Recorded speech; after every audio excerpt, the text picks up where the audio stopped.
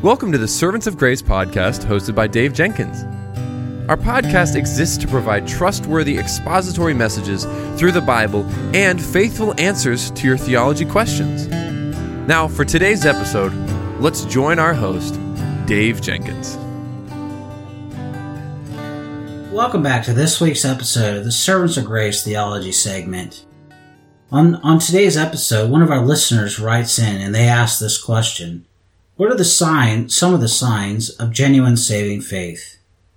The particular question under consideration here today is, what are some signs of genuine saving faith? And it's absolutely one of the most critical questions that we could ask in the Christian life. In my 20 years of ministry, one of the biggest questions I get week after week and day after day is this question from professing Christians who don't see signs of genuine saving faith in their lives. Some Bible teachers confuse Christians, saying they should never examine our salvation. But 2 Corinthians 13:5 says we are to examine ourselves to see if we are in Christ or not. The Lord in His revealed Word has not left the people of God without instructions for how the people of God can have assurance of their salvation. John wrote 1 John for this very reason, saying in 1 John 5:13, I write these things to you who believe in the name of the Son of God, so that you may know that you have eternal life. The Apostle John gives a series of tests to examine ourselves as Christians and our faith. And the goal of John's teaching isn't perfection. It's a consistent manner of walking with God in obedience that characterizes a Christian as they're growing in the grace of God. And so to that end, here's a list of what John teaches on the subject in 1 John. A love for fellowship with Christ and the people of God in 1 John 1:3. Walking in the light or walking in the darkness in 1 John 1:6-7.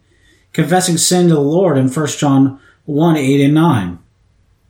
Obedience to the revealed Word of God in 1 John 2:3-5. Love for God rather than a love for the world in 1 John 2:15. A life characterized by doing what is right in 1 John 2:29. Purity of life in 1 John 3:3. A decreasing pattern of not continuing in sin as a way of life, not a total absence of sin in one's life, 1 John 3:5-6. Walking in love towards fellow Christians in 1 John 3:14.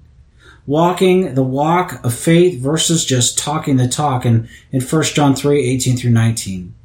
Maintaining a clear conscience in 1 John 3:21. Walking in victory in the Christian life by the grace of God through the Holy Spirit in 1 John 5:4. Now, assessing your life in light of John's teaching in the affirmative or to a majority of them while working on others demonstrates that you're bearing the fruit of true and saving faith. Jesus in Matthew 7:20 teaches that it is by our fruit that we are known as His disciples. You see, fruitless branches are those professing Christians who do not display any of the fruits of the Spirit, who then are cut off and thrown into the fire. Genuine saving faith is a result of the one who believes God, but who also openly confesses sin and obeys the commands of Christ. Every Christian is saved by grace alone, through faith alone, and Christ alone, and not by our works, but our works do display the reality of our salvation. And so genuine saving faith always produces works, for a faith that is without works is no faith at all, and it saves no one. And every Christian needs to remember the promises of God and the reality of our spiritual warfare. Satan isn't a fictional, cartoon character. He's just as real as Jesus Christ and just as formidable of an enemy of our souls. You see, when sinners turn to and trust in Jesus Christ, Satan looks for every opportunity to defeat the people of God. Satan will even try to convince Christians that they're unworthy failures or that the Lord has given up on them. But Christians are in union with Christ and they have assurance they are kept down to the nanosecond by none other than the Lord Jesus who saves them from their sins. Jesus in John 17:11 prayed that God the Father would keep them in your name, which you have given me, that they may be one even as we are one. In John 17:15, Jesus prayed, keep them from the evil one. Jesus in John 10:27 teaches to hear from Jesus means you are a sheep of His, and He will never let you go. Jesus' teaching is critical because it paints a picture of Christians who are held secure in his sovereign loving hands and are wrapped in the hands of God the Father, giving the people of God double assurance of being held by God.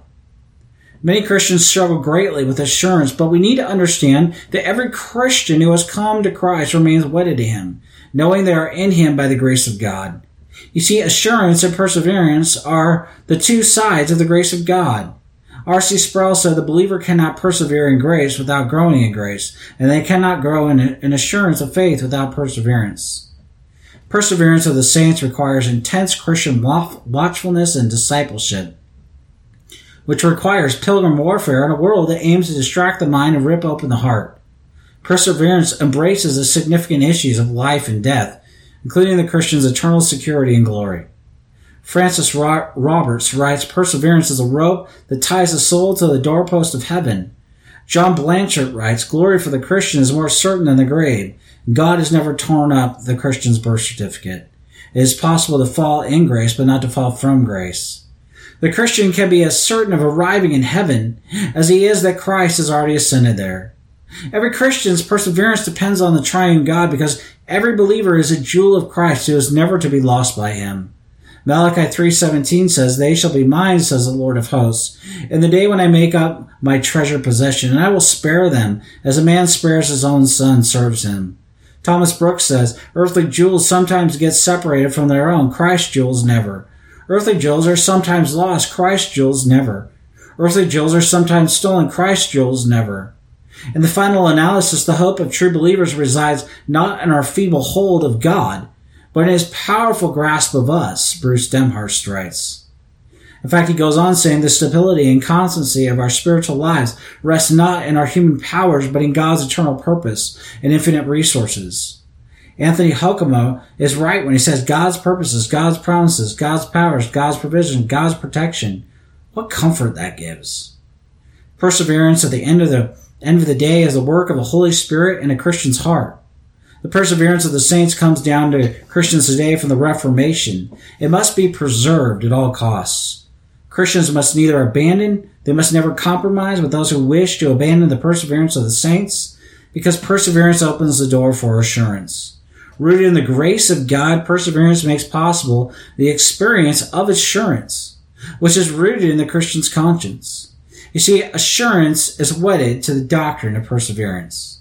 Those who persist in works that spring from faith will attain high levels of assurance, which is why Christians must persevere till the end in faith and holiness and obedience. To deny the necessity of perseverance is to deny the Scripture's teaching on the subject. You see, according to the Belgian Confession, Article 29, the 8 marks of the true Christian are this. First, receiving Christ by faith as the only Savior.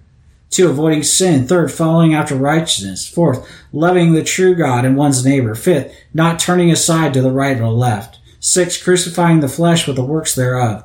7th, fighting against infirmities. And finally, continually taking refuge in the passion and obedience of Christ.